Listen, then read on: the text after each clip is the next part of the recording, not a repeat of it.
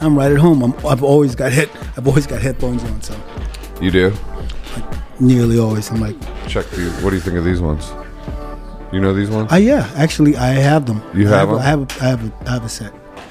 They're pretty good. Yeah. They're pretty good. I like them. I mean, the thing about those kind of Bluetooth headphones, the only thing about them is that the little lights on the side are super bright. Right. So it's kind of, if like on a plane or whatever, it's like when they turn the lights up, it's super bright for other people. So it's a little bit like, oh. Yeah, you feel like self-conscious about it? I feel a little bit like, oh man, is my Bluetooth move, or my Bluetooth moves like just kind of annoying somebody else's rest, you know? That's an enormous amount of sensitivity. Well, towards others. You know, sometimes you got to think about people. Oh, it seems like it seems like you must do that a lot, man. I don't know. I wouldn't make that claim. But it's true, because I've never once thought about, I wonder if my Bluetooth lights are affecting others. And I'm a relatively, I feel like, sensitive person. Well, so you must be really sensitive. I'm giving you a compliment. Well, thank you. It's also I have a tendency to wear like I'll wear them to bed, and and my wife was like, in that case, Bluetooth, and I was like, oh, maybe this light is annoying to other people. Yeah, it's strange. There are things you just don't think about so much. Right. But I don't know. It's a modern life is. It's so wild, dude. It's weird. We're in weird and getting weirder times. Absolutely. You know what I mean? Because it's like we're up in each other's spaces in a way that's never existed in history. Like the amount of judgment, the amount of observation, right, and the amount of judgment. And sensitivity. And sensitivity or insensitivity.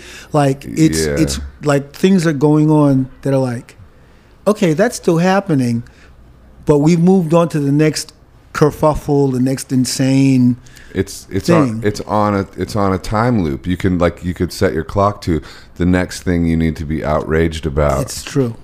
And I feel like that's almost like jarring people to a point that they can never come into an internal space. Right. And I feel like that's almost like a conspiracy. Well, people are shutting down. Well, people are kind of, they're engaging. Then it's too much engagement. Then they're trying to shut it down, but then they get pulled back in again. Mm-hmm. And it can be debilitating. You have to kind of like the thought about like what's happening with certain groups of people is like it's disturbing, and it's like, well, how much are you going to care about it? Like, what are you going to do about it? Then it's just like you hear about a disaster and people want to jump in and give money, but then people caution you, well, I know you want to help, but if you do, you don't know where the money's going, right? And then I think a lot of people, they actually do want to help, but then they have to be concerned with, well, am I giving the money to the wrong person? Is it the NGO not gonna, is it all gonna go to their expenses and not gonna go to the people that need it? And they're all the time, there are these kind of negotiations and considerations that we have to make in this kind of weird social, public, private space. Well, it's interesting too, like you were talking about headphones and Bluetooth things, and like, have you ever heard of the idea that wearable technology like that is sort of prepping us to being chipped? Like, it's getting us used to the idea of constantly having technology on us, so then they can like chip us. Well, I think it's convenience, right? The convenience is the little blue devil on your shoulder, right? Like, convenience is the thing. Like the idea that your refrigerator should be intelligent. Right. And your milk is spoiled and you want your refrigerator to contact your smartphone and tell you to get milk. My milk's not spoiled, that's kefir. And it's got right. And you have to say to yourself, well, how smart do I want my appliances to be? I actually don't want my appliance to be hackable. I don't want them to be smarter than me. Exactly, because the thing is, we're sold on convenience. Yeah. it's so convenient to do this, all kinds of things. And we're always given the best case scenario, right? The advertisers and the marketers are always giving us the best case scenario. Yeah. And no one will Tells us ever, the downside. like no one will ever, it's just like why you watch a drug company advertisement and people are happy and they're playing and this thing is supposed to help you with your blue moods. And then the crawl or the voice afterwards goes really fast and they say, oh, you may have suicidal ideation, you may have thoughts of suicide or bad dreams, blah blah blah, is one of the side effects of the thing that's supposed to relieve your moods. And one of the side effects is that it's going to plunge you into the worst possible mood. Yeah. Do you know that erectile dysfunction was a condition invented by an ad company after they made Viagra, which was a blood pressure medication, that they realized positive side effect, that they had a positive side effect, and then so they created a condition and then they marketed that condition. Yeah. And also all kind of medicalized terms. Yeah. ADHD, like things that we didn't grow ADHD, up with. That's putting everybody on speed. And sort of like things like obsessive compulsive disorder. Like the idea that it's the disordering of things and the fact that you're not normal. Right. So we want to get you to a baseline of normal, whatever that is. Yeah. And you need to take this thing. And unfortunately, the side effect of this thing is that it's going to make you even more obsessive and even more compulsive. Yeah, well, in terms of Adderall, it certainly does. But like with the chipping thing, that's going to be more than convenience, because they're going to like sell us on becoming superhuman. They're going to sell us on like, it ultimately like protecting our health and knowing everything. So everybody's going to want but everybody's going to want the tech. You think would you get chipped? Well, the thing that's so funny about it is, would I get? It depends on what the chip is for. But then it's strange, because what you're doing is that you're being a beta tester. Right. Like basically, if you're agreeing to be chipped, you're actually going to be part of a control group, a really large control group, because there are going to be bugs. And they're going to be people that are going to be sent, they're going to, have psychotic breaks because of the chip, or they'll be locked out of this, or they'll send an EMP pulse that kills all of the electronics around them, or some crazy thing's going to happen. Right. And then those people, they'll say, these customers experience these defects, so let's go back to the drawing board. And that's part of the problem of the early adopter. The early adopters of technology are still part of the program of the tech of the. They're still part of the technological program. You get the first version of it, so that the thing that goes wrong goes into the next version of the product. Yeah. What do you think? Do you know simulation theory? That this is all I think that's bullshit. You do? I do. I think simulation theory is, it's a thought experiment gone terribly, terribly wrong. Mm-hmm. That's this whole idea that we're in a simulation, because there are things that just, it's like talking about intelligent design. Like, please explain to me the reason for snot. Like, what's the purpose? What's the purpose of pus and snot? Yeah, that's a good point. Why would they put that in the simulation? Why would you put, why would you put diarrhea in a simulation? If it was a simulation, would be. This is pretty good. I got no counter to this. Why would you put all the grody, gross, weird, unfortunate things that happen to a human being, to happen to a person, that happen in the world? Why would you have those in a Why would that be simulated? It's actually happening. I think all of it is a happening. I think it's a happening, and it's going to happen till it stops happening. And I don't think there's no, I just don't believe that, if there was a creator out there, they're not going to explain it. They're busy trying to figure out their own existence. Right. Like the whole idea of a God is like the God's got all the answers. I think this creature or this personage has this intelligence is having its own existential crisis. Right, and he's playing it out through us. And you know what I mean? And their existential crisis is like, why did I invent snot? Why did I invent snot? What's the purpose? of snot and pus. You know what I mean? Yeah. It just doesn't. Like thinking about the cycles of I was going to say predation, but what's the other thing? When you have a host and parasites, predation is like a predator thing. No, not predation, but parasites. Super, like the snail, the zombie snail that gets eaten by the thing, and the other thing shits out the thing, and another thing eats that, and then you know what I mean. It winds up being it's like a parasites amongst humans also. It's like bananas, right? It's parasitic relationships that exist. It's kind of like why do we have to talk about predation. Does that mean predatory behavior? Predatory behavior, but I'm actually talking about teeth and claws. Okay.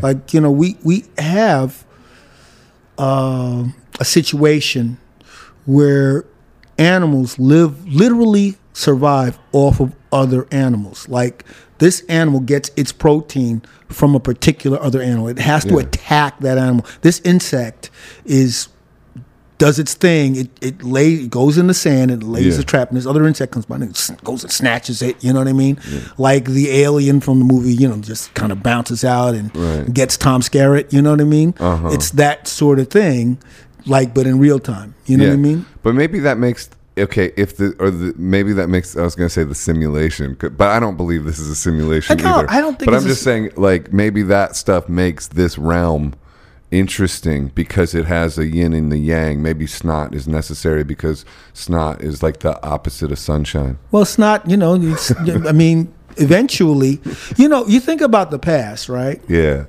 They didn't have underarm deodorant. They didn't have mouthwash. They didn't have perfume. I forgot to put some on today. They didn't have it. Don't have any of that. They didn't have any of that, right? Yeah. So you think about the past.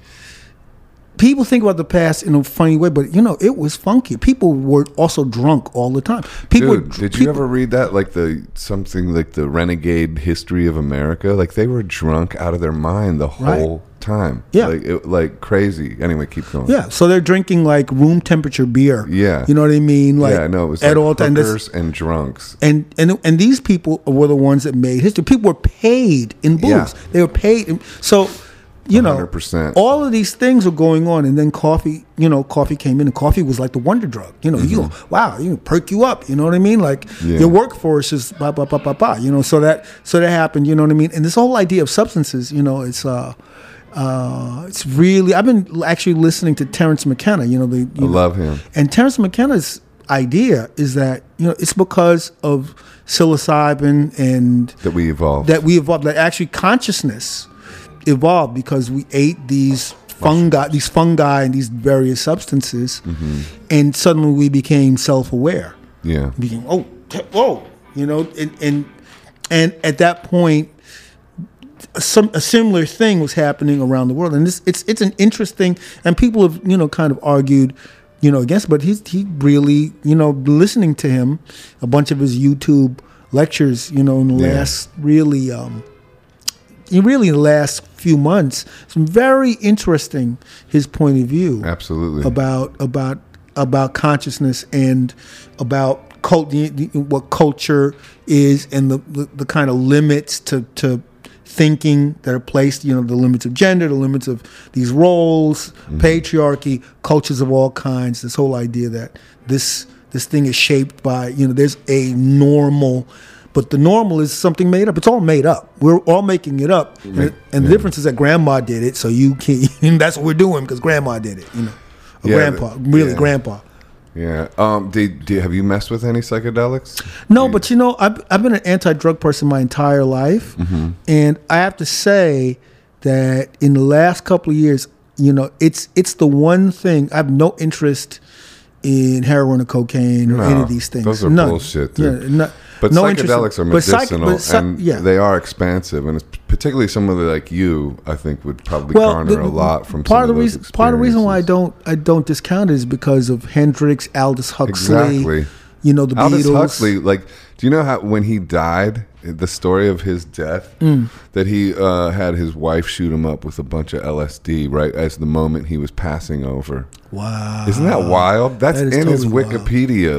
And it's not I would think that would be one of the coolest death stories ever. He went out tripping his balls off. Well, he was very concerned because he was convinced that these were tools that would save humanity, and he was very concerned about the abuse, that it would become recreational. Mm-hmm. He was like, he thought it should be under strict supervision of people that knew what was going on, and he was just like, man, if it just becomes something, a party drug, that will miss the point. Yeah. And so it's like sort of like the idea of the door, going through the doors of perception, and then bringing things back, like so Lucy in the Sky with Diamonds, or the Stars That Play with Laughing Sam's Dice. These artists went out there. Yeah. And they brought back their observations, and they shared those observations with the world. And that's the value, is a kind of to break out of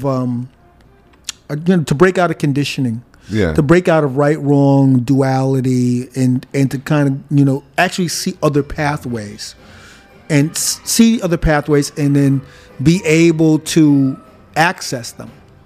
Yeah, well, it's intelligent stuff, all that kind of stuff, psychedelics, so it's commingling with other forms of intelligence that expand your intelligence. Like one of the things that's been said is like people have taken one trip and they're cool. Like it's not like you have to be a habitual user. It's like people went on a trip, they took ayahuasca, and they were like, "Oh, I'm part of everything, and everything's part of me." But it's not the intellectual. Like anyone can say that. Yeah. But they know it. They've experienced it. They actually feel it at a cellular level. And once you've experienced it at a cellular level, like you can walk away from it going, right. Yeah. Like all of it, the good, the bad, the ugly, you know what I mean? The beautiful. Yeah. All of it has a role to play. Yeah. Well, microdosing too might be a way to like go into it for you, if you like, because that's like very mild, right? And it can just elevate you a little bit, and just sort of like, especially playing music with it. Like I can't imagine what you would come up with. Well, like, this is the thing about the imagining, because the whole idea of other worlds and other ways of interacting, other ways of thinking about tonal organization, about lyrics, about mm-hmm. part of the thing is, well, thinking about the end result. I mean, we've been conditioned. Just as a class, creatives, mm-hmm. we've been conditioned to think about the end result.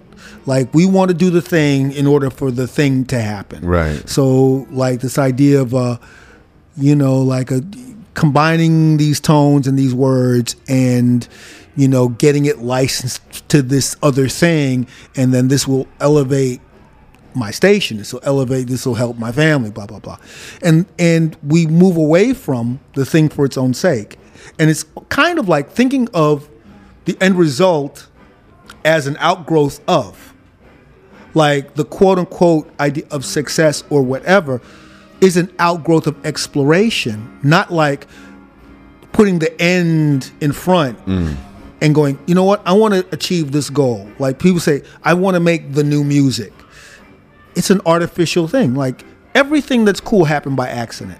Like what you want, what we really want is to create the conditions for happy, unexpected accidents to happen. Yeah. And also to have observers who are clued in enough to go, and that observer could be a quote unquote producer, if you will.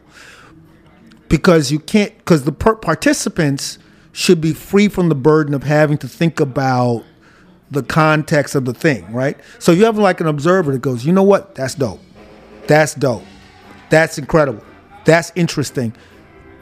And maybe cut out like, this thing, and have the creative process not be infected with, I really hope this is going to be top 10. Because the hope for the thing, it's like wanting to play well. Yeah. The desire to want to play well is the barrier to playing well. It's literally the thing that's blocking. I'm speaking in terms of, from me, in terms of improvisation or having a moment, like concern about the audience. Well, because it puts you in your head. It puts totally in your head. And it gets you out of the flow state. Exactly. It's like somebody told me yesterday that Josh Radnor came on the podcast, and he said, Miles Davis said he never plays a show or something. He just rehearses in front of the audience. Like that kind of liberation of just not.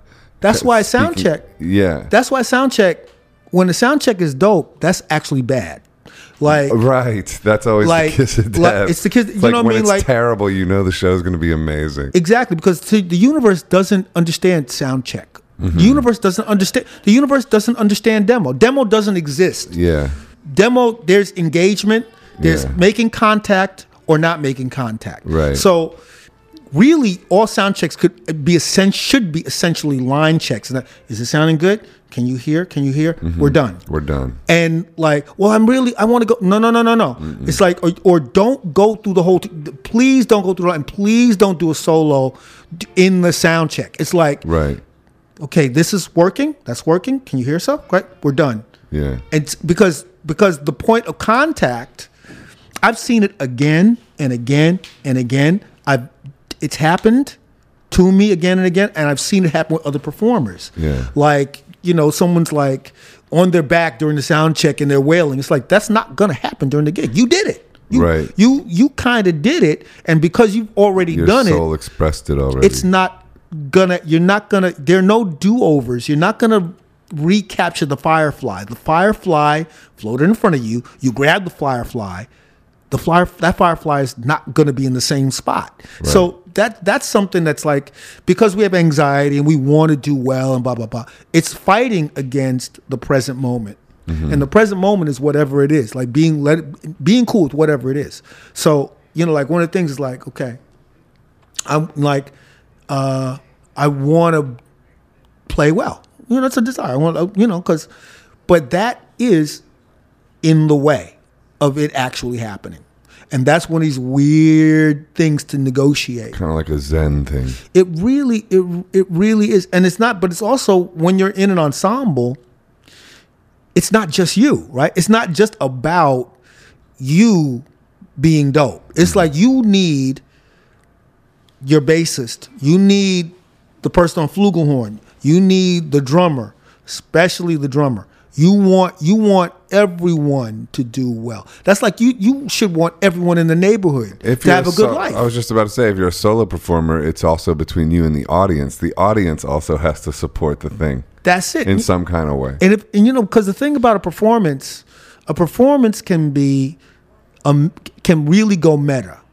And not in a good way. So it's like, What's meta? meaning to say it's self-referential. It's like kind of like waving your iPhone or waving your lighter. You know what I mean? Like, if it's a genuine outgrowth of the thing that's happening, it's a beautiful thing. Right. But if it's like this is the expected gesture at the expected time, it's a kind of performance of a performance. Yeah. It's like sort of like when somebody's doing the thing that's representative of the thing, they're not doing the thing. They're doing the representation of, like, talk about, is everything a simulation? Right. That's kind of what I'm talking about. It's like you can go to a rock and roll gig and and the audience is faking and the band is faking and everybody's being fake together. Yeah. And everybody will walk away saying, we had a good time. I agree with you on all of that, but then when you play live, how do you just, what's different? How do you make it different? So the thing is, preparation ahead of time and then letting go of the end result. Yeah. So making sure your hands are loose, making sure, when you pick up the guitar, it's not a total stranger to you necessarily. Yeah.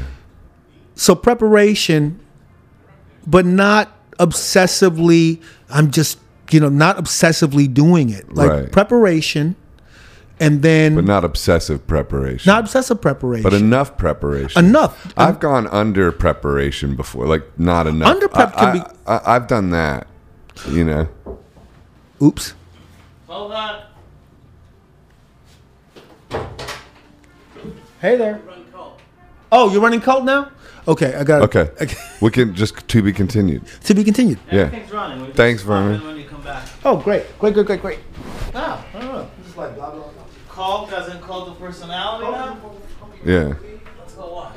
Okay. Back. Well, you just kind of disproved everything you said because that sound check was wailing. Well, that's because ain't no gig later on. It's just hitting it. Right, that's right. You know what I mean? This is for Saturday, This right? is the This gig. is for Saturday. This is like, but it's just kind of fun to kind of go through it. Yeah. And the stakes are, there's no stakes, right? There's no Right. stakes at all. It's not like there's going to be an audience later on. So that same principle, it always applies on a show, on a performance day. Mm-hmm. You want to keep it at half. It's not like, you want to kind of keep it at half or lower intensity on a level.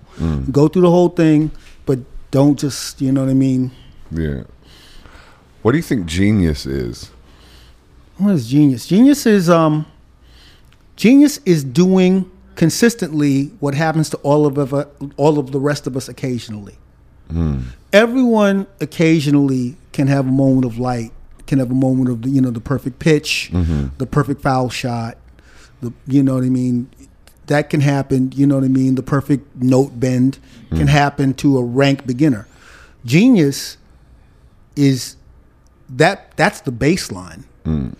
And a constant exploration of other possibilities. So in other words, Prince and I are the same. We were both born in 1958. So the thing about listening to Prince was that he saw the day the earth stood still. He saw Michael Rene, when I saw Michael Rene. He heard the Beatles were on Ed Sullivan.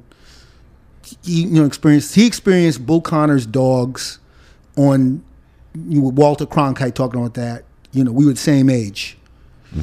The difference is he heard Weather Report, Miles Davis, the same times that I did, right? The difference is he's a genius. Like he literally, like to me, when I heard 1999, those chords, dun, dun, dun, dun, dun, dun, dun, dun, I said, this guy's been listening to Joe Zawinul. The sound of it, the approach, like Interesting. he heard Mysterious Traveler. Like I could hear, he heard Mysterious Traveler for like, it was no doubt in my mind that Mysterious Traveler was part of his listening. He just turned that into the ultimate party jam. Like he took that input from the very kind of on the further edge of the fusion thing. And he just turned it into a party jam. Because did you play with Prince ever? Or did you meet him? I've had just a couple, played with him, like jammed with him like once, and had a couple of encounters with him. And it was funny because we always had just a friendly, like there were a couple of times. One time I was in Minneapolis, and I'm walking around. I was in Minneapolis, I think with Living Color, definitely. And this Yellow Lotus, I heard, "Hey Vern." I heard, "Hey Vern." I turned, and it was this Yellow Lotus sports car. Right. And I saw a glimpse of it, and he was rolling up the window, and he zoomed off. And I was like, "What the?" And it was him, And then there was this thing. He was in New York playing at the Palladium, and I was living at the time on 13th Street. And his 13th limo, and what? 13th between third and 4th. Okay. I was living in the American Thread building. I'm in that neighborhood now. You know how it go. You know how it go. Yeah. In Union Square, the run-ins. Yeah. And he just, his limousine was on 3rd Avenue and Winter World. Yo, Vern. Yo, man, what you doing, man? So I live on the, he said, yeah, I'm playing it, blah, blah, blah. So That's so cool. that turned into like a crazy evening that's like a moth story. That's funny. Go into it. Oh, it was, it was a long night. I'll just say that it was a full evening. It was there was a couple of things that happened that were really interesting, and Like what? so a friend of mine, I won't talk about the Specifics. stage thing. That's a whole other thing. But the funny thing that happened was that because I was invited to go to go to the VIP, right?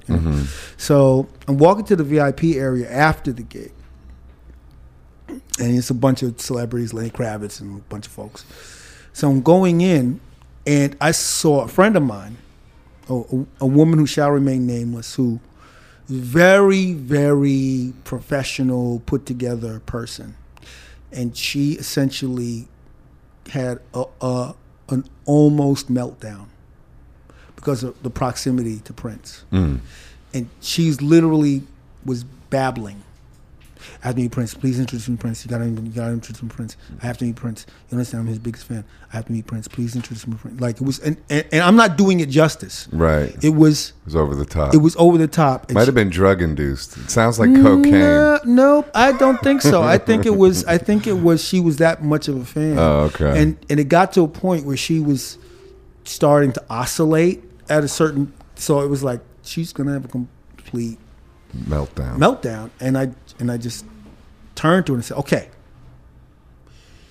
be cool. I'm gonna bring you in. You gotta stay.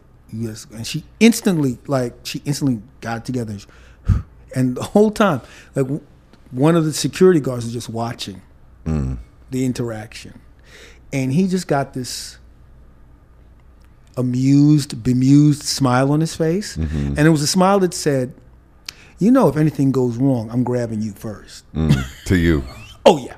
Oh yeah. If anything goes wrong, if she goes crazy, it's your fault. If she go crazy, I'm yoking you. Yeah. So it was very clear that and I walked in, and there was just and Prince was holding court, and there was a bunch of people hanging around, and as we were walking towards him, she's getting together, but she's starting to oscillate. Like literally, she's going again. Like as we were getting close, she her shoulders start to go, and she's I'm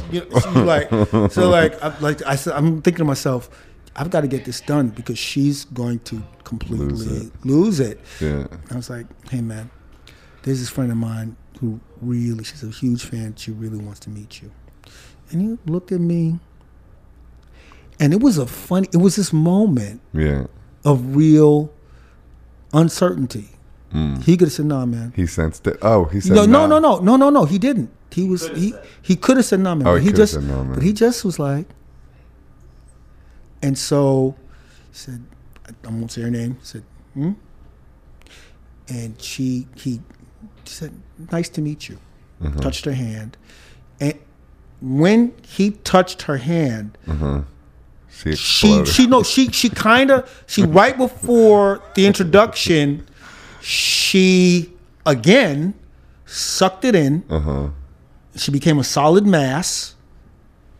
She touched his hand, but upon touching his hand, she started to quiver, and then I quickly just kind of got her out the room before it went sideways, because it was already too much. Yeah. And so that was and when I took her out of the room, the security guard looked at me like, okay. You handled it. Yeah, you're right. He gave me that. He gave you props. He gave me like, okay. That's cool. Was that the night you jammed with him? That was the night that I jammed, and it's like I said, it's a longer story that I'm not going to get into. But it was funny. It was one of those nights. You have one of those nights where it's just like, wow, I can't believe that this is happening, and wow, it was really like the time I played ping pong with Bill Wyman. That's funny. What happened there? He beat the pants off of me. Oh, yeah? Yeah, he's like those guys, the Rolling Stones, those are guys that are snooker and pool and poker. Like, they're like, because that shit's backstage all the time. Yeah, they're sharks, right? Yeah. And it was so funny. Yeah, so I played ping pong with Bill Wyman, and he just beat up on me.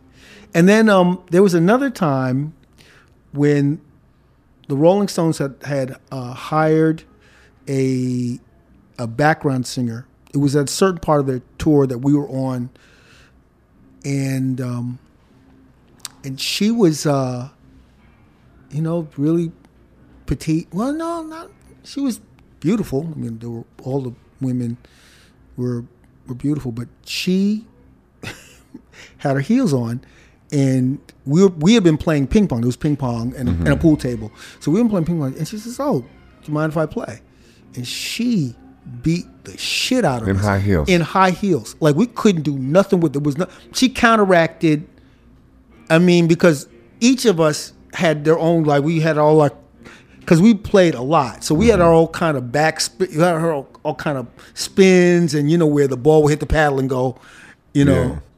And she counteracted everything. There was nothing, like everything we did, she played ping pong, and she didn't take off her shoes. She was in high heels, and we couldn't do nothing with her. All four of us played her, and it was like... It's funny what you remember. It was like 21... I mean, the scores were... they were embarrassed. It was like 21-5, Yeah. 21-10, 21-8. You bringing up Joe Zawinul? Is that how you say Zawinul, it? Joe Zawinul. Joe Zawinul. That reminds me of Jaco Pastorius. Oh, yeah, man. And he was like always trying to seek his approval, right? Did you see that documentary? No. You knew Jaco, right? Yeah. And Jocko was Jocko's a really special dude. Yeah, he was my hero growing I mean, up. and so it's so...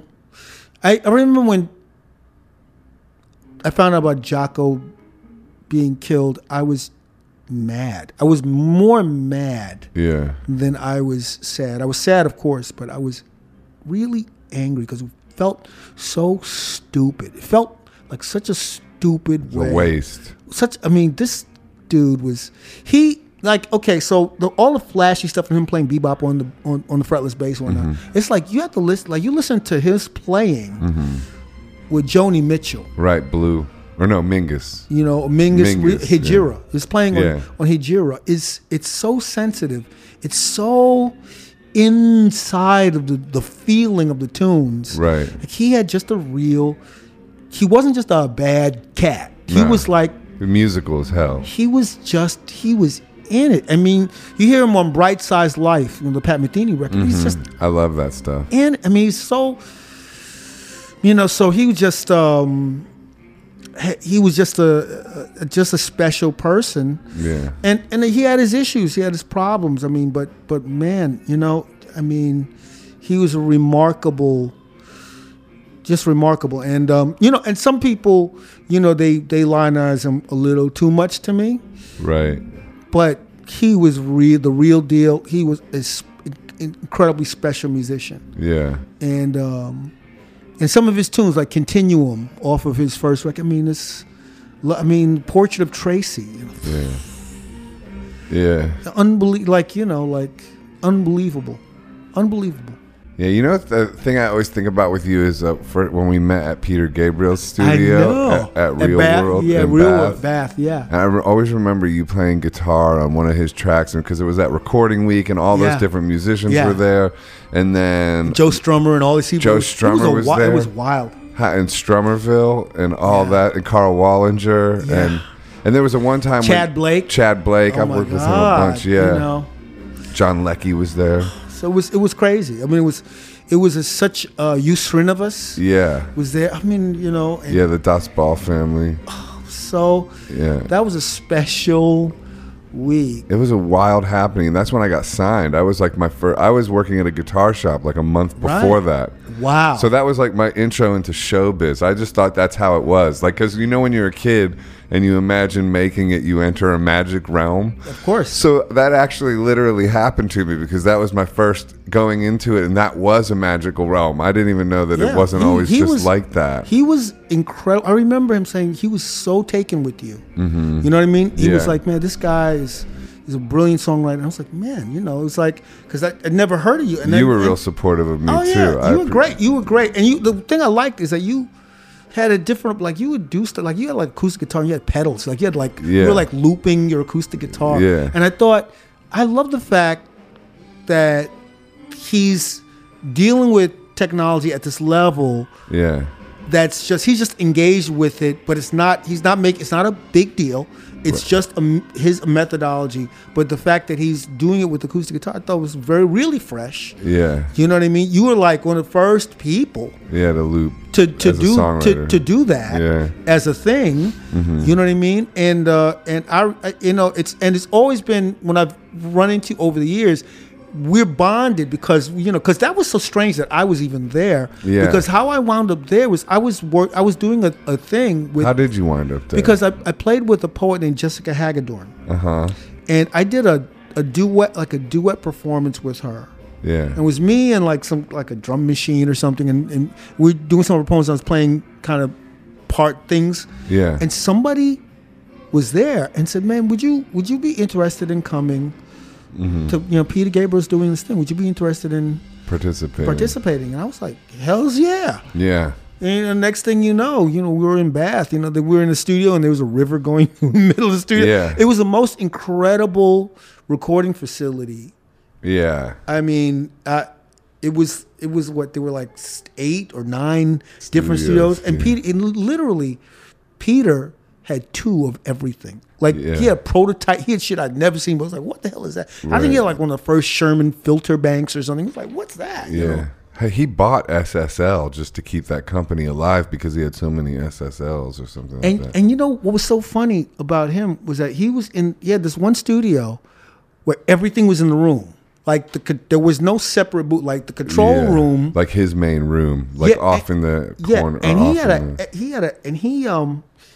and you're thinking, he's gonna sing through fancy. He had a 58, and he was singing in this 58. Yeah. And he sounded just like Peter Gabriel. Yeah. I mean, it was an amazing experience. I remember you were getting ready to play a guitar part, like a recording, because everyone was like improvised recording, and everyone was like, everybody was there when you were about to do it. I just remember it was at night. It was a vibe. And you played one, and I don't know, you played one note over and over again across the whole track, like this drone. I'll never forget that. Oh, yeah. It was dope, because it was like not sure what you would play over it, and plus your style it can tend to be like frenetic, or and you did the actual opposite of that. I started doing this thing where it might have been the thing where I was tapping, and it was like a drone thing. Yeah. And it was like I was like playing an octave kind of and tapping. Exactly. Tapping the unison. Right. So that's what you did. So I was tapping the octave and I was tapping the unison on the string in the middle. Right. And it's like the octave is like going, it's just droning, but it's actually moving. Yeah. But it's static, but it's moving because I'm tapping it. And that was pretty fun. That was dope. That was pretty fun. It was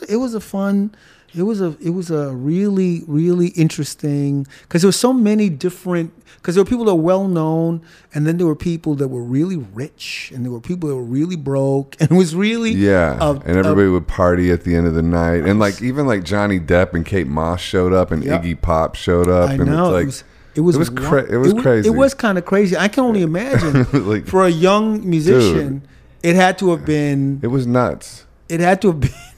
I don't think I've recovered yet. Things like that. Events like that. Yeah. When you get thrown into the deep water. Right. Of the thing, it can be.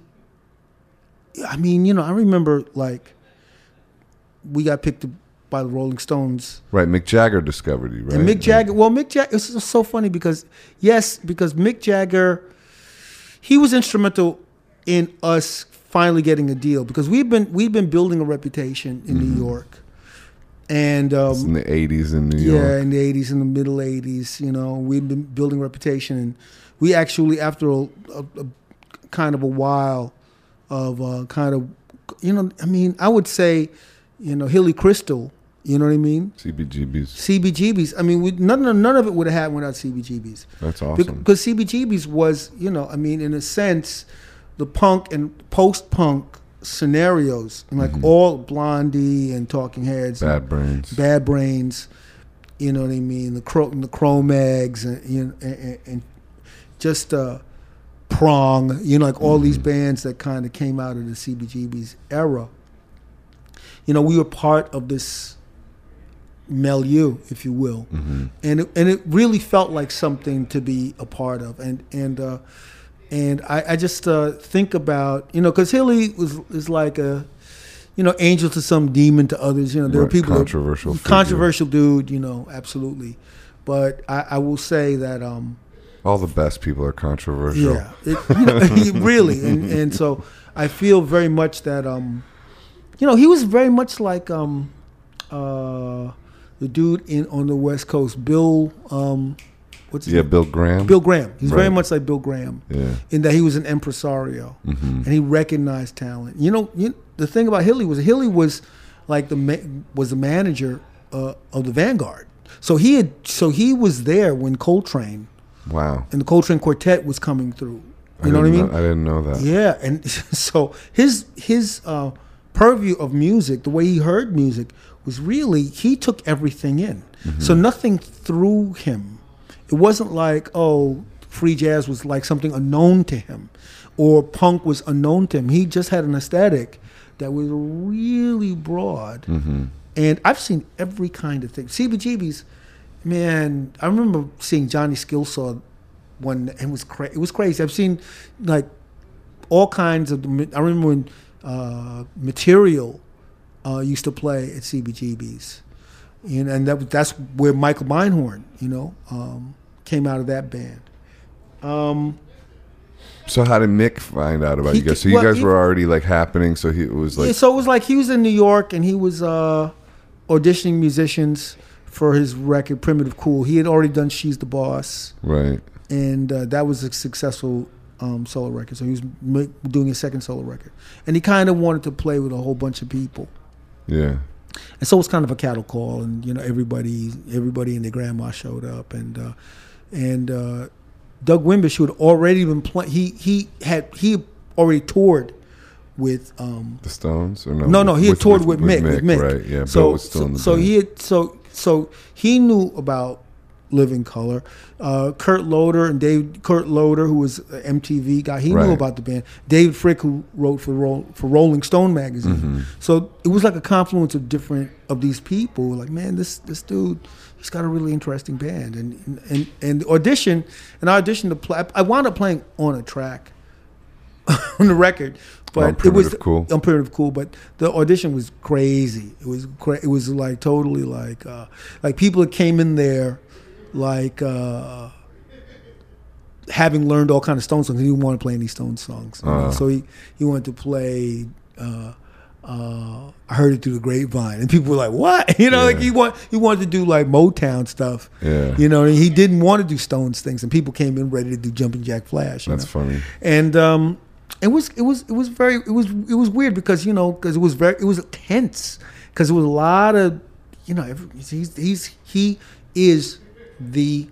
he embodies rock and roll. It's like 20th century rock and roll. Like if you talk about who's a rock star, most people, the first person they're going to mention is like Mick Jagger. Right. So And one of the best songwriters. oh yeah, So he said, "Man, I'm gonna come check your band." And I was like, okay, sure. Was that at CBGB's? Did he And come? came to see him and Jeff Beck. That's crazy. Jeff Beck too. Yeah, That's yeah. wild. And they man. came. Was that nerve wracking as hell? Well, you know or what not happened? really? Somebody ran up to me and said, "Who's here?" I think it's Hilly's son. Oh man, Mick Jagger's here with Jeff Beck. And what I did was, I immediately put it out of my mind, and I didn't tell the band. That's so genius. How did you know to? Because do it was that? so it was so over the top. Yeah. It was so over the top that I think I said that's I said in my mind, You said I that's said bullshit. that's bullshit. They're not here. I literally went, that's bullshit. They're not here. And I went and we said, and I didn't say a thing to the band. Right. Because Yeah. It would have fucked everybody up. everything would, and I literally put myself in this mind state to where I came off stage and I totally forgot That they were there. that they were there because knowing this was a moment of clarity that's very rare for me in terms of knowing myself. I knew what I would go down a spiral. Yeah. I knew that I would become self-conscious and I would go down a spiral that I wouldn't Yeah. get out of. So I went into a kind of, they say denial is always a bad thing. This- Denial ain't a river in Egypt. you know what I mean? And this was a moment where denial was actually was the best movie. Yeah. So I just, so we just went. I didn't say anything to the band. Yeah. We went up and we played a really, really good show. It was a great vibe. The place was packed, and we had a local crowd that was there for us. And delusion can be a power. You can, like, you delude yourself. It can actually be a benefit sometimes. It's small. I mean, it's like sort of like anything in small. The difference is the dosage. Mm-hmm. You know what I mean? That's a good line. Yeah, I think that's a Terrence McKenna thing. The difference between I forget the whole Be a thing. chorus. The difference is the dosage. The difference is the dosage. I like that. And at that point, it worked well. And he was a really good producer. He was great in the studio. He produced Glamour Boys and Which Way to America. Right. And it was just a special, crazy time. What did Jeff Beck say? Did he say anything? Jeff just hung. I didn't really. Do you like his guitar playing? I love his guitar. Me too. I mean, I would think he would like your guitar playing, but maybe he's one of those he's a magician. He's a kind of. I mean, they're guitar players that just they're just like Jocko. They have a way of. You can learn the licks, but you don't have that brain. Hendrix's brain was wired a certain way, where he was just not just. He was entertaining. He could play his ass off, but he was totally entertaining. He was totally. He was that dude. Right. And it's rare. You have somebody that can play just like him, but it's like a grim exercise, because they wanted to have to get it just right. He's 100% in his body, so he's not really trying to do anything. He's just being himself. Right. See, that's the deal, And so, like, all the guitar players and musicians that move me, they're all over the place. Yeah. There are people that have incredible technique, like an Alan Holdsworth, who's extraordinary. But then there are people, metal fatigue. But they, you know what I mean. But then, Neil Young. I love Neil Young's playing because it's just this abandoned. It's just this raw. Thing. He's not making an apology for whatever. You know what I mean? Right. It's expressive. I've had going back and forth. About Kurt Cobain. I think Kurt Cobain was a brilliant guitar player. Great guitar player. And he said, well, he's a great songwriter. I said, well, you don't get those songs without his guitar playing. That's true. Like, they're not. You can't separate them. It's, you know what I mean? It's they're of a piece. Yeah. And so those are the things that really that work. Where's Prince guitars? Oh my God! Ridiculous. Because he also, again, I said, because we're the same age, he absorbed. He absorbed Santana and Hendrix, but he absorbed, Teenie Hodges. He absorbed Jimmy Nolan. He absorbed, Catfish Collins. He absorbed Freddie Stone. Oh, Freddie Stone. As well as Freddie Stone. Yeah. So he absorbed all this funk. He absorbed, like the guitar solo in All the Critics Love You in New York. Like, that's Adrian Belew. Like he's been he knew who Adrian Belew was, and there was a certain amount. He would do these things that were like, oh, you've been hearing all this and all that, but he had his own. Out of all of those many things, he forged one.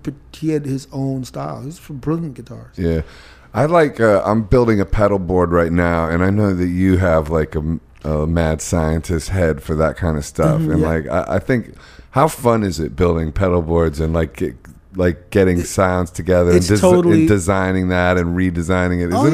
Isn't it fun as hell? I actually love it. It's fun as hell. It is. Like, I'm doing it again, and I'm like, I was just, while I was doing it, it was occurring to me, I was like, man, I really love this. Like, and then you order like a new pedal. I got FedEx just called me, like, one of these ones is coming in. This one, I forget this boutique company, whatever. Right. But so, like, how much fun do you have when you build that shit? Well, it's funny. You have like a bunch. I have a bunch of pedals and multi effects and things, and I love it.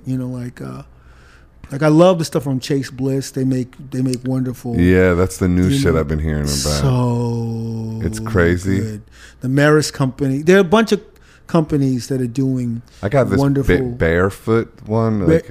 I just got the pale green compressor. Source Audio is great. You know, Pigtronics. There's like a lot. I got the Pigtronics Red looper. Panda is another great one, and I love what Eventide's been doing. With the H9s and so there's like different. Like companies, like they're big companies like Line 6. Right, with the Helix. Which I think is phenomenal. I got that, but I went away from it. It was like, because honestly, I just think, like, I also heard you in another interview talk about the physicality of the amp.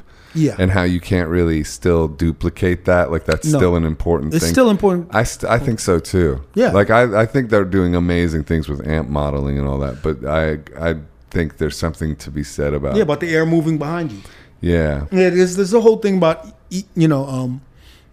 impulse response technology. Yeah. And different companies are doing really interesting things. Like Electro Harmonics has got this whole series of pedals. This pedal called the M9. I have that. Which it sounds like a Mellotron pedal. Yeah. And it's funny because it's... I got the B9 too. Right. And it's like if you pick certain... Like with the M9, if you combine that with a nice like vibrato kind of thing, it's uncanny. Yeah. It's really uncanny how evocative it is. Be. It's not the same as a Mellotron, but it's kind of amazing. So we've entered into a place where, I used to have guitars with hex pickups on them. I still have some, but now you can get synthesis now with just plugging a regular cable in. Absolutely. Have you heard of the new Tool record? No. It's really cool. It's really cool because it's not trendy. Yeah. But the approach overall is very, very cool. There's a certain amount of like guitar, the way the guitar sounds are done.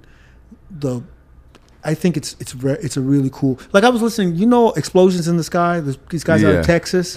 Like they're very cinematic kind of guitar thing. Yeah. Like there's barely any soloing. There's like really no soloing. It's just like these interwoven parts. Yeah. I love that band.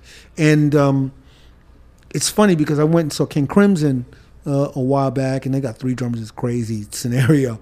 And the new Tool record is funny because it's got a little vibe, almost like a King Crimson-esque vibe, but they've got their own thing. But Maynard sounds wonderful. It's a really good record. That album's going up to #1. It's kicking out Taylor Swift. You know what's so deep about it? And That's you know what? amazing. And it's a prog. It's their first album in 10 years. Oh, it's a long time. That's crazy. And it is prog. I mean, it's prog, but it's not like prog where it's like, it's not like they're trying to do the tuned down heavy. They're not doing that. They're doing their own. They're doing their own thing, and there's something about it. It's they're not in a trend chase. They're doing what they do. Right. And it's very, very cool. I was actually, okay, is this going to be one of these records where they're trying to sound like a young, kind of, with post new metal scenario or everything's super aggro. And it's aggro when it needs to be, but it's not afraid of being quiet and taking its time and being textural. I have to say, not that this is an ad for the Tool record, but I have to say, I just got it, and I really do like it. It reminds me of your Twitter handle because I really like the way you use Twitter and how you engage with people, and also you're just you have such a you have a lot of things to say about a lot of areas of pop culture. You're just a very interesting thinker, and I don't know, just so you speaking on Tool like that makes sense to me, and just and I don't know, getting to that with building the pedal boards too, just your brain is very active. Well, right? it's funny, I'm kind of a busybody. I tell you, it's strange because part of the thing of even engaging with the comic book movie culture, I like what you have. I was going to ask that. I overheard you talking about Batman. Oh yeah, no, talking about Joker. Talking about Joker. Oh, the Joker. His Twitter is amazing. He talks about with fans and that he's always got every day. And the thing is funny, man. He's one of my favorite people to read. Oh, thank you. Yeah. And some of my followers. What I like about my followers, all my followers, I didn't buy any. I don't have the biggest Twitter thing, but I didn't even look at your numbers, but I'm sure. But the thing I like about my followers on Vert22, what I like about my followers is that I have this. There are people that push back. I'll say something. Yeah, I have some conservative. I have some folks that are really conservative. I have some pro-gun people. It's a good conversation. And the thing is, I don't name call. I don't get into, sometimes Nobody's rude either. It's like sometimes there's a little, but it's my not crazy. lefties and the lefties and the righties will go at each other. Yeah. And it's kind of, it is what it is. But some of my favorite people are some of the more conservative, and I wouldn't have thought that, but because the thing is, we have a respectful conversation, and occasionally they'll go, you know what, I didn't think of it that way. Yeah. And that's kind of, we have to engage. We have to find a way in this country to somehow engage and still have the integrity of we're coming from where we're coming from. Right. But we have to, and this is why the commonalities are so important. Movies, sports, guitar, pedals. The commonalities. Yeah. Food. I love these things we all have to eat. We all, we all experience these different things, and the commonalities are the things that are really bind us together in the nation. Yeah. So like I had a whole thing about Clapton, and I mentioned this whole thing that Clapton. Oh, I saw that yesterday. You were like there was like some kind of like maybe he was racist. Well, he had a whole thing. Well, he had a whole thing with Enoch Powell and the National Front. Okay. And it was like a thing in the 70s, and it was no joke. You know what I mean? It was, like, what does that mean? I didn't know that about Clapton. He supported. I think he was in a funky place in his life. Right. Like I think the substance abuse thing was out of control for him. And he's since apologized for it. Oh, okay. And some people wrote him off. I know that Jack Bruce had a difficult time when Eric was there. Eric was kind of doing that thing. It was like kind of in the late 70s. His embrace of Enoch Powell led to the Rock Against Racism thing because people really pushed back hard against it. So but it was funny because that conversation, we had just a previous thread just talking about culinary bits in movies. Like what are famous bits in movies that feature cooking, but not a movie about cooking per se. Oh yeah, I saw that too. And that Kramer versus Kramer. Right, talking about Kramer versus Kramer, Kramer and we talk about what I mean. And we talk about Jack Nicholson in 5 Easy Pieces. Oh yeah, the egg salad sandwich. The egg salad sandwich. You know what I mean? And that came about because someone was mentioning Paul Newman in Cool Hand Luke. Fucking Cool Hand Luke, dude. That's my movie. You know what I mean? The egg eating contest. 50 eggs. Yeah, and so there were all of these. So I was like going, oh yeah, and it just triggered me to say, wait a minute, there was a Jack Nicholson thing about it, and then I said, man, and people just brought up all of this kind of cool stuff about it because these, like I said, the commonalities, when everything else is absurd and bananas, because there really are things that are really not on, and there are things that are really really enraging, and part of the thing is you can't walk around enraged all the time. It's dull. It's boring. Exactly. It's not good for you. It's not good for your health. You know what I mean? So you have to be who you are. Yeah. And who we are is a lot of things. Yeah. Who we are is very serious. And it's also silly. It's also, you know what I mean? It's absurd. We're in a kind of crazy. We've never had a situation like the situation we're living with right now, where the country is. I mean, maybe the country's always been divided, but it's every day we're challenged. It's reaching a wild state, and also aside from blaming any individual person for the way things are, there's a sort of we've come to a kind of multiple crossroads about who we are, how we're going to treat each other, how we want to live. Between genders and all of it, all of it's kind of like one of the things I'm talking about Batman. The one character that's being avoided in the movies is Robin. Right. Robin, and because I'm a huge Batman fan. Right, and Robin, because the whole idea of a sidekick of a team. Well, but he was in the Clooney one. They had. Okay, yes, he was, but that's but he was. Well, Clooney was like the best Batman in the worst movie. What was the actor? Horror. Chris. Chris. O'Donnell? Chris No. O'Donnell. No. I think Is it Chris O'Donnell? I think you're right. Yeah. I don't He know. hasn't been I in think you're. I anything think you're since. right. But so, why do you think this is that Robin's been avoided? I think there's a homoerotic undertones, and I think people are not like But- the whole idea of the sidekick. Like, what is that? How does that work? Why would you call yourself Robin? I mean, this is like the comic. This is when comic books were really written for young children, Right. and Robin, in a way, like thinking about Robin, Dick Grayson in the with Adam West and what have you. Right. It was like, well, he was kind of like Bruce Wayne as a kind of patrician. He was kind of like a gentleman. You Yeah. know what I mean? In a way, he was a gentleman detective. He wasn't like the hard edged martial artist, Right. hedge fund badass dude. Right. Like that came about with Frank Miller's Frank Miller's Dark Knight Returns. and that the Dark Knight Returns, and that changed the whole dynamic. And we've been really since. And the Robin in there is even a younger version and a girl. As a female, and he made Robin a female because Of the he homo- wanted to avoid the homoerotic. so I'm thinking. So one of the Well, things but Batman's old in that version. Batman's really old dude. So I'm his so, 60s. so I'm kind of on a vibe like, I started thinking about a transgender Robin or a non-binary Robin Yeah. would be a really interesting reinvention Yeah. of the character. And I'm not even, and I'm thinking on a level, well, there would be a tension, like maybe how where Alfred is like, what's up with that? You know what I mean?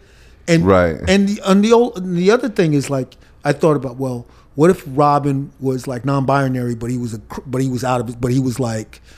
was like Batman's berserker. Like he was like Out of his mind. Like he was like out of his mind, and you have to pull him back. I think you should write this. Well, This could be a musical. Well, it's weird stuff, man. I'm down. Let's do it. Yeah. But the thing is, the movies all of the movies that have the Christopher Nolan, like Robin's not in the, no, we're not doing Not in Robin. it, yeah. And I think Robin, a well-written approach and a different approach to Right. that character Could be interesting. could be super interesting. I'm so all in Well, on the did you watch in the Titans? Joaquin on TV. Yeah, that's Robin's the main character. Ah, Yeah. They take out the main guys and it's all the side. it's all the sidekicks have their own Is that right? Yeah. But Titans. so what do you think of? Do you think of the Joker is going to be cool? I am after the last The preview was killer. The last preview, I tell you, I had a chill Yeah. at the end when he goes to the announcer and he says, "You know what? Introduce me as Joker." Yeah. And I just got a cold feeling because it was like, oh, this is the moment where whatever's happened to him before, it's a moment in the movie where he's crossed over into this persona. Yeah. And this Joker is unlike any other. He's not the maniacal sociopath. Yeah. He's getting his ass kicked a lot in the preview. You know what I mean? And Yeah. and the world has rejected him, Yeah. and he just wants to make the world laugh. Yeah. And he's got problems, and you can see his social work. Like you see people respond to him, like there's something not right with you. Right. And even when he's like playing a little game with the kid on the bus, Right. and the mom is And the like, mom gets mad. and the mom says, "Stop bothering my kid. Like Right. you're creepy." Like he's like, "You're a creepy dude." And the thing is, the kid and him are having they're fine time. connect. They're fine. They're Yeah. fine. And Yeah. the thing is, the world just Keeps fucking with sees him. him. And then there's this whole kind of king of comedy. That King of Comedy vibe is Part strong. is really 'Cause strong. De Niro's in it for one. And so it's definitely So there's a thing. They're going into territory that we've never experienced, and I have a strong feeling that this is going to be one of those movies of the year. I think I don't think that they've made a mistake. I think everything about how he becomes the clown yeah. and what leads him to this other place, because you can see on the periphery where everyone's putting on the kind of crazy clown masks. Yeah. He's managed to inspire this kind of anarchy. Right. But the thing about it is he's also not, you don't get the sense of him leading like these are my minions. Right. It's strange, and there are a lot of holes to fill in the narrative, but the response of the people that have seen, they've already shown it. It's amazing that you got all that from the trailer. No, dude, this guy is Yeah, like an amazing thinker. Like you should be writing essays, Vernon. Like honestly, dude, like you should. Like I mean, because you have a way of thinking that is unusual and really fun to listen to. Like, and also you go deep diving into these realms that are like pop culture, like adjacent, you know, and it's cool. Well, all of it's of a all of it's of a piece. Like all of it, like the guitar maleness is tied up with this idea of being the hero, of being the person to fix the situation. Men always want to fix things. Right. Men don't like to listen. They automatically want to mansplain. That's what we do. We're kind of hardwired to do it. And this whole idea of taking that dynamic and flipping it, and flipping it. Part of the reason that we're in the situation, because we're at this crossroads about maleness and who we are, how we show up, being vulnerable. Yeah. This is, and also rage. All of these things are being embodied and played out at all levels. They're being played out at the border. They're being played out on the screen. Yeah. They're being played out. So you see it all connecting. They're being played out in tunes. It's there. All these things, and then you think the Joker's some kind of reflection of modern man? Well, Heath Ledger's Joker. He so warped that movie. Like, you know, it's weird. That was his movie. Right. Like, Christian Bale is fine in it. Morgan Freeman's fine in it. You know, like, it's a great movie. Mm-hmm. But he literally warped the perception. The movie just, like, he's so, like, this whole idea of like, when he says, well, I just kind of happen. Like he goes, I don't really think about that. You know, I don't really think about it that much. I just happen. And he's really frightening. Because he's frightening because he doesn't care about the money. He'll burn the money. He'll go in with a bunch of other criminals and he'll kill the other criminals. Like, you know, he's like, and then he meets Batman. He says, "Oh my God, I love you." Like, he's like, you complete me. Right. I've been looking. Yeah, that's from the comics. Like, one can't exist without the other. I've been looking for a nemesis. Yeah. And here you are, and that's changed the conversation. And there's been an attempt to try to respond to this that performance kind of flipped the script. So it's been trying to recover, you know what I mean? And from that performance, and it's like Jared Leto, I mean, I'm sorry, he looked cool, and the whole idea of him being like a punk Joker is cool, but there was a level of art, not even malevolence, just like anarchic joy that, you know, is really frightening. And we don't really want to talk about the fact that, you know, like, people were inspired by that performance. Right. And so it had become so definitive that it's incredible that now we have a new interpretation by Joaquin, who's amazing. And his interpretation has nothing to do with that.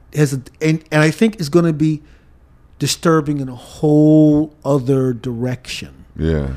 And the people said, "Man, I'm tired of Joker." Blah blah blah. You know, Who's one saying that? I'm not. Well, there's a Twitter. You have some Twitter. I'm not saying that. But you know, like, it's like, but there are other.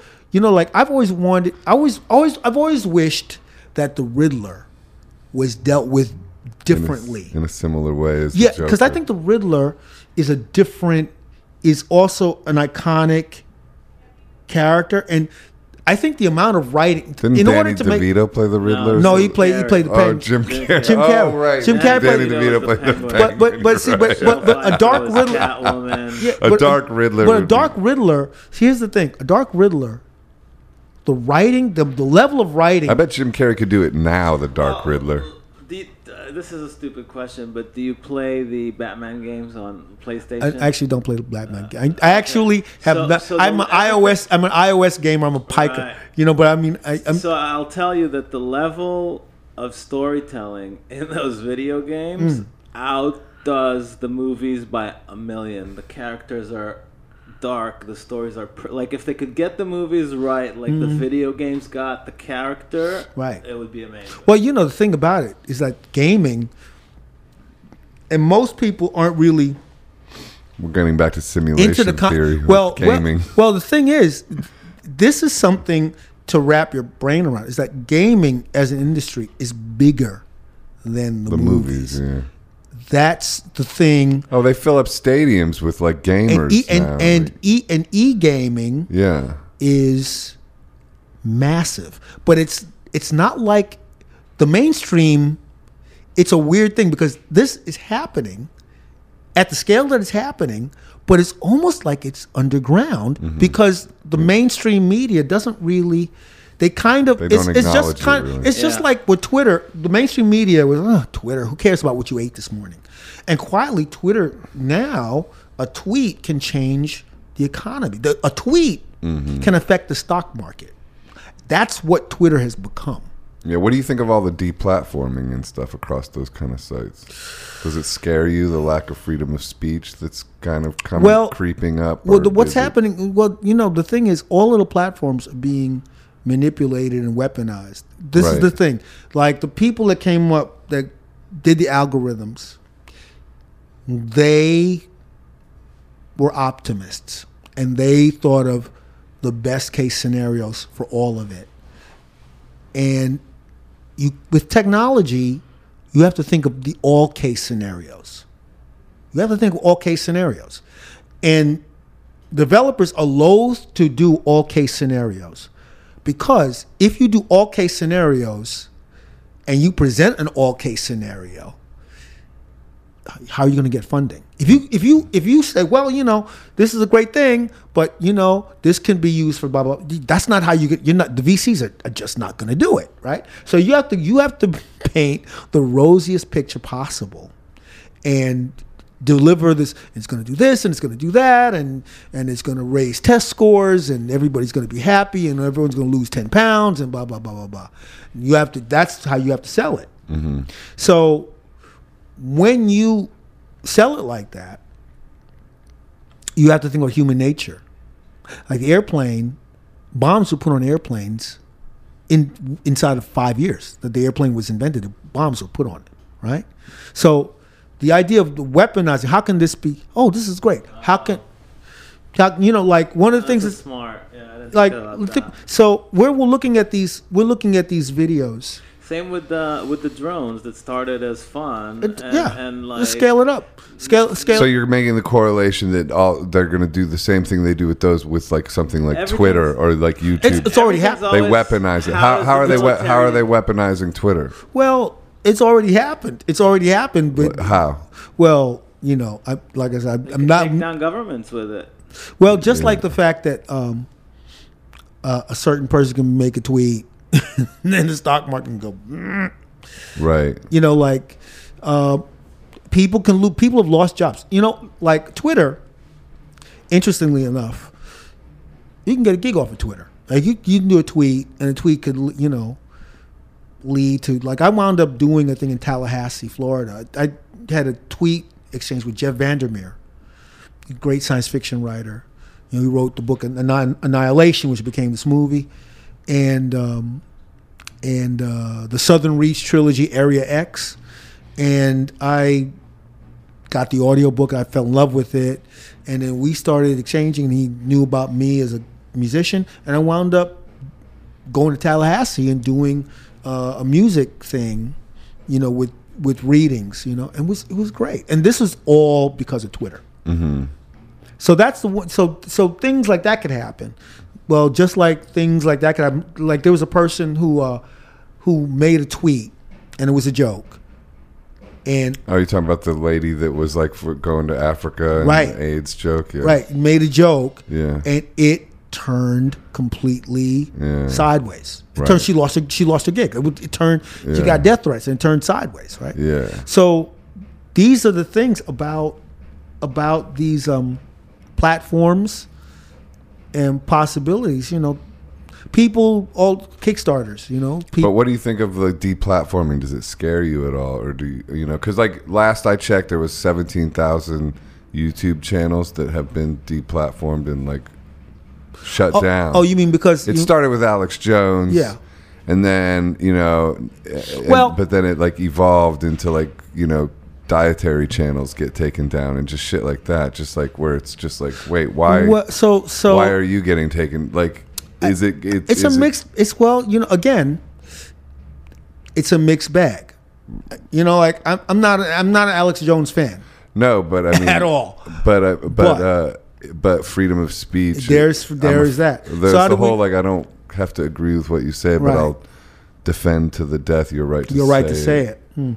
And the whole idea of silencing people is scary because where does it end? Where does it end? And who's deciding? Yeah, like it's the old question. Who's watching the watcher? Right. So how do we respond? And what's the agenda behind it? Well, how do we respond to people taking their followers and aiming their followers at a particular? See, there's one thing. There's just Big Brother trying to control the perception. But there's a difference between you saying your crazy thing. You know, you say your crazy thing. There's the difference between that, you saying your thing. It's different when you say, I decide to aim. I certainly get a certain amount of notoriety, and then I aim my followers at someone I don't like in terms of harassment. That's a gray. That's not you saying your opinion. That's also, you know, that where is the line between having an opinion, whatever it is, unpopular, whatever, and bullying or targeting people. See, that to me is a bright red line. If you're not targeting people, it's like go after them, whatever, and then your followers are death threatening, you know, it turns into like a Gamergate scenario, whatever. There's a difference between you know what, I think blah, blah, blah, blah, blah. You can think blah, blah, blah, blah, blah, all you like. I had no problem with it. Seriously, you're crazy, you're nuts. You know, the antidote to speech is more speech. But that's not just what's happening. That's not like what do we do when where's the recourse? So like this lady told a joke, it was a very bad joke. Yeah, it was a racist joke. Racist joke. Bad joke. Bad joke. I thought it was funny. I didn't, I didn't think I was hurting people, and that may be sincere. The whole idea that now we are in an age where no apology is good. Is good enough. No apology is good enough. No apology can the cynicism or where a person gets labeled. A lot of times people apologize and it just immediately gets used against them, even though the apology seems somewhat like pretty sincere sometimes. But the thing is, having an opinion, we all have them. Yeah. And you say certain things, and then if you say certain things and it's taken the wrong way, as it can, like I've made jokes about. Well, I shouldn't even joke because it could be taken the wrong way, right? Because you have to be careful. What did you think of Chappelle's special? Did you see it? I haven't seen it yet. I want to check it out. I'm a big fan. Yeah, me too. But but that's what I mean. It's like it's like yelling fire in a crowded theater. It's not free speech. It's because it's like no. I thought about this. I was on a line in a security line, right? Yeah. I was on a security line, and every man has an inner asshole that just wants to jump out and say some dumb shit, and And so I was in the security line. I was moving really slow, and you know, the devil on my shoulder said, "You know what, Vern? You should just yell, duck." I hope you didn't. I didn't do it. I didn't do it. But you know, but the asshole on my shoulder, you know, the little blue meanie asshole on my shoulder is like, man, you know, it'd be hilarious right now if you just if you yell, "Oh my God, duck!"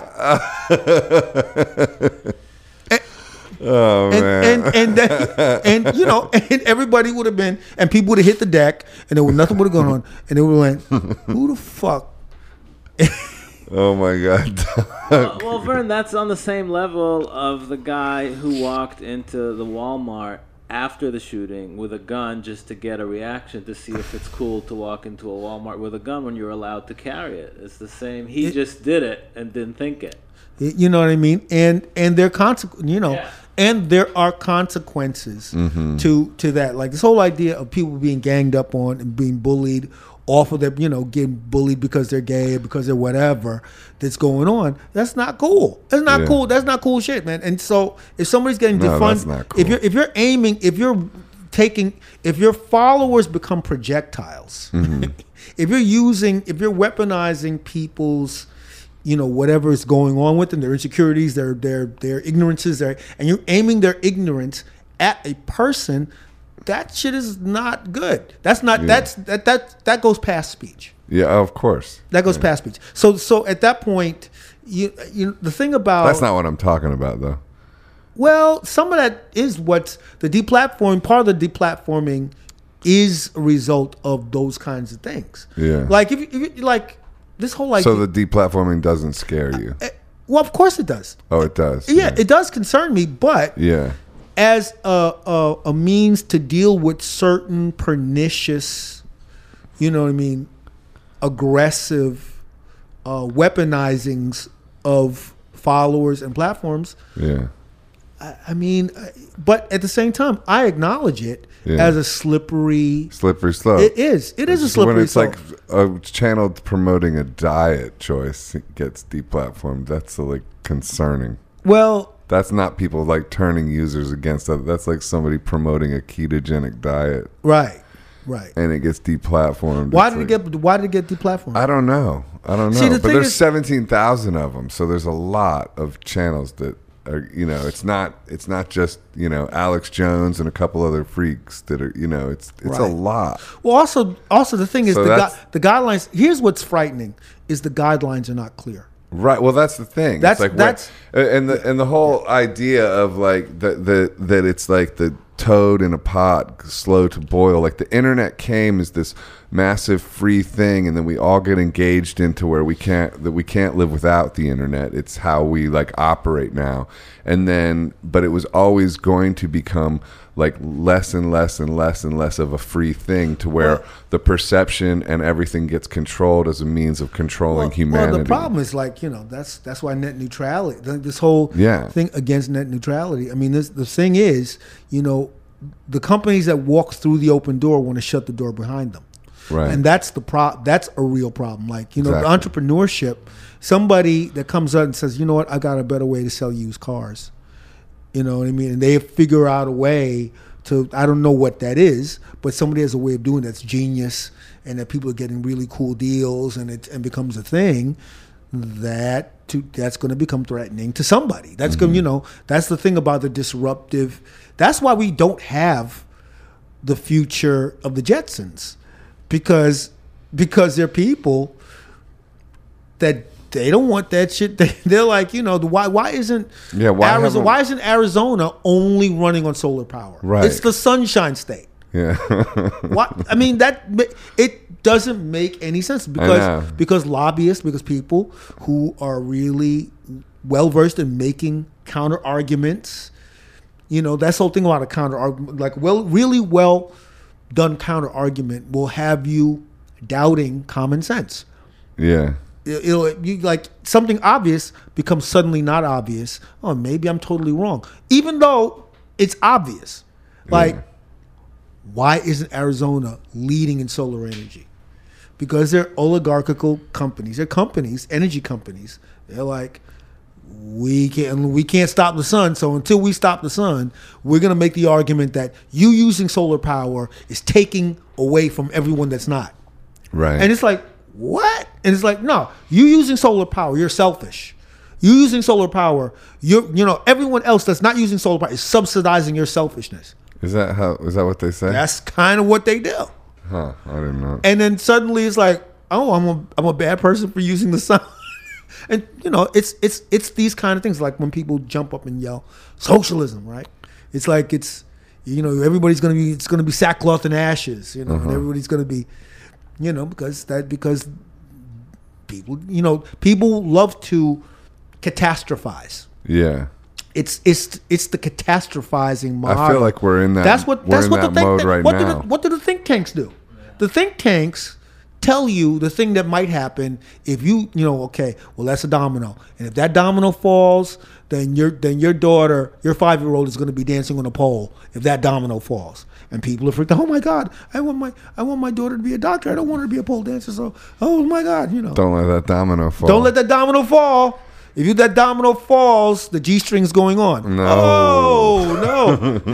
But that's the kind. Those are the kind of catastrophizing, fear-mongering arguments that that they happen. They happen.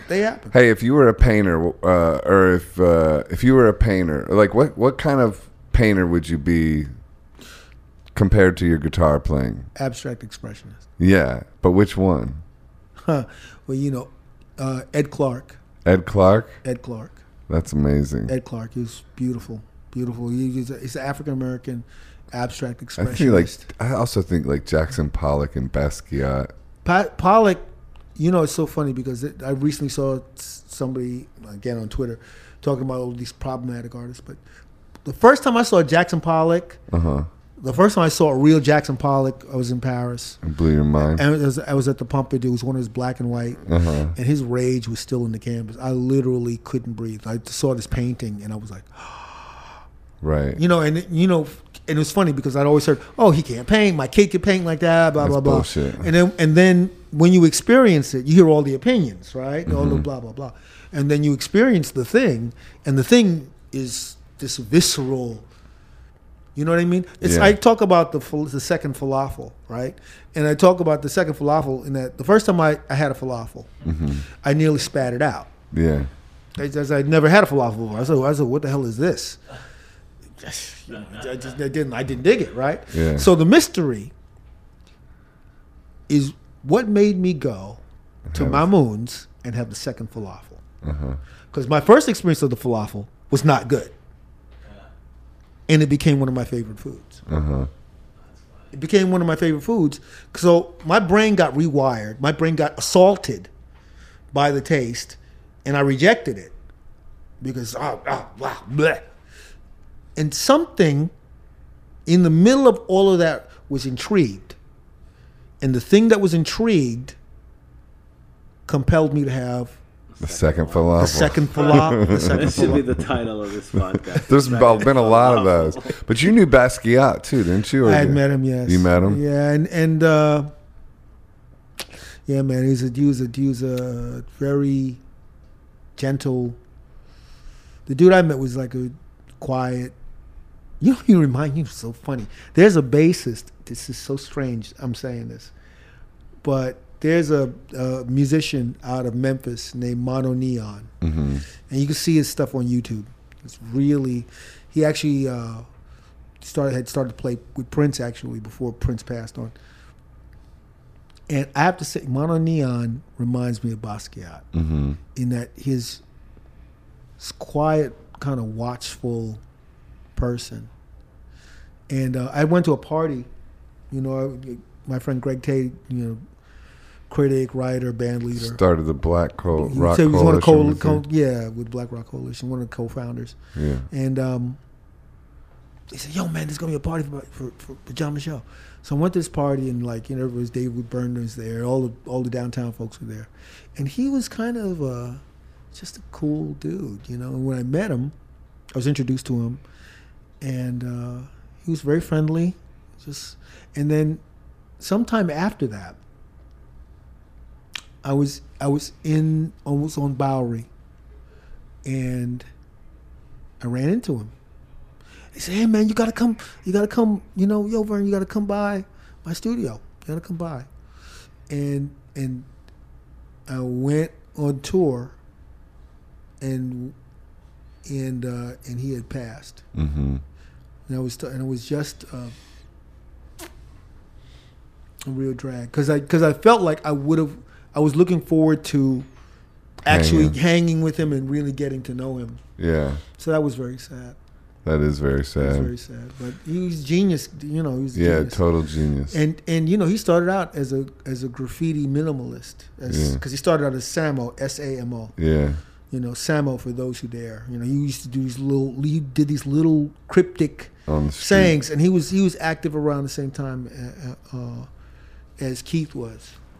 Keith Haring. Yeah, around the same, and Keith Haring was doing the glowing babies, Mm-hmm. and Jean-Michel Basquiat was doing Samo.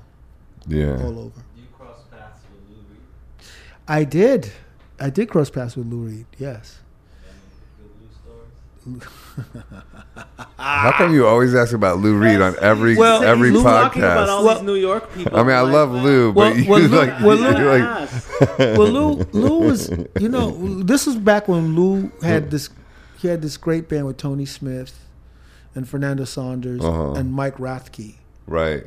And at one point, he called me because he was interested in He loved guitar and all that. He loved guitar. He was the he pedal. liked guitar. He liked guitar. He was tech guitar, like. Yeah, he was strange. Yeah, you wouldn't think He was that real Lou Reed techie, would, but he kind of was into it, and he was really interested in kind of guitar synthesis. Yeah. And he asked me about this particular thing, guitar synthesizer thing, and I actually kind of went into a whole thing about, yo, man, you check out this and check out that. And he was into it because at that time I think Mike Rothke was also doing some of the guitar synth stuff. Yeah. So he was interested. He had a Moog guitar too.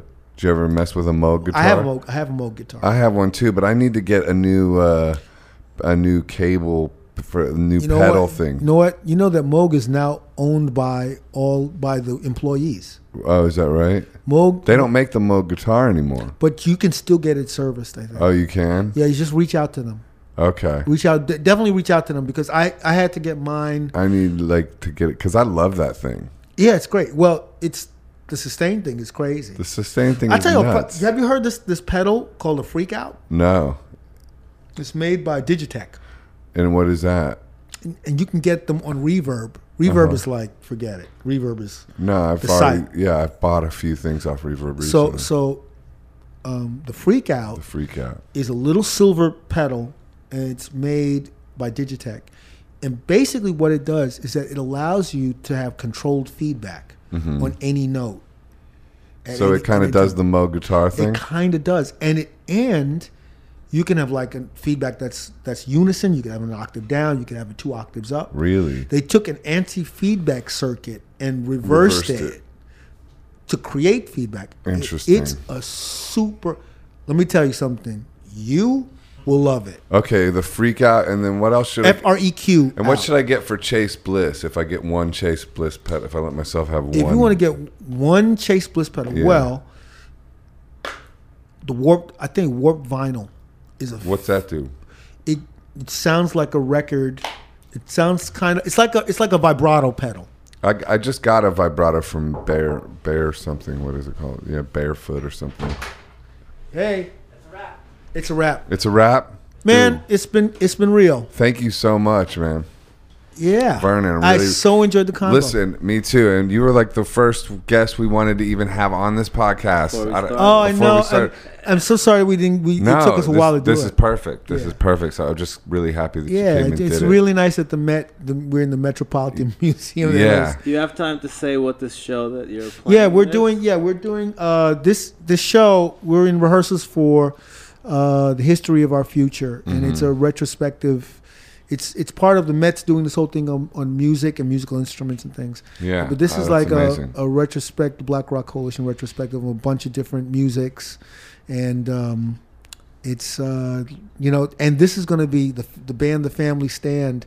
It's the reunion of the original Family Stand, which hasn't happened in that's the big deal that's happening. Is the reunion of the original family stand. A lot of wonderful songs and great musicians. It's fantastic. It's going to be a fantastic thing. I'm looking forward to it. Yeah, cool. Thank you so much. Let's do a photo real quick. If that's cool. Yeah.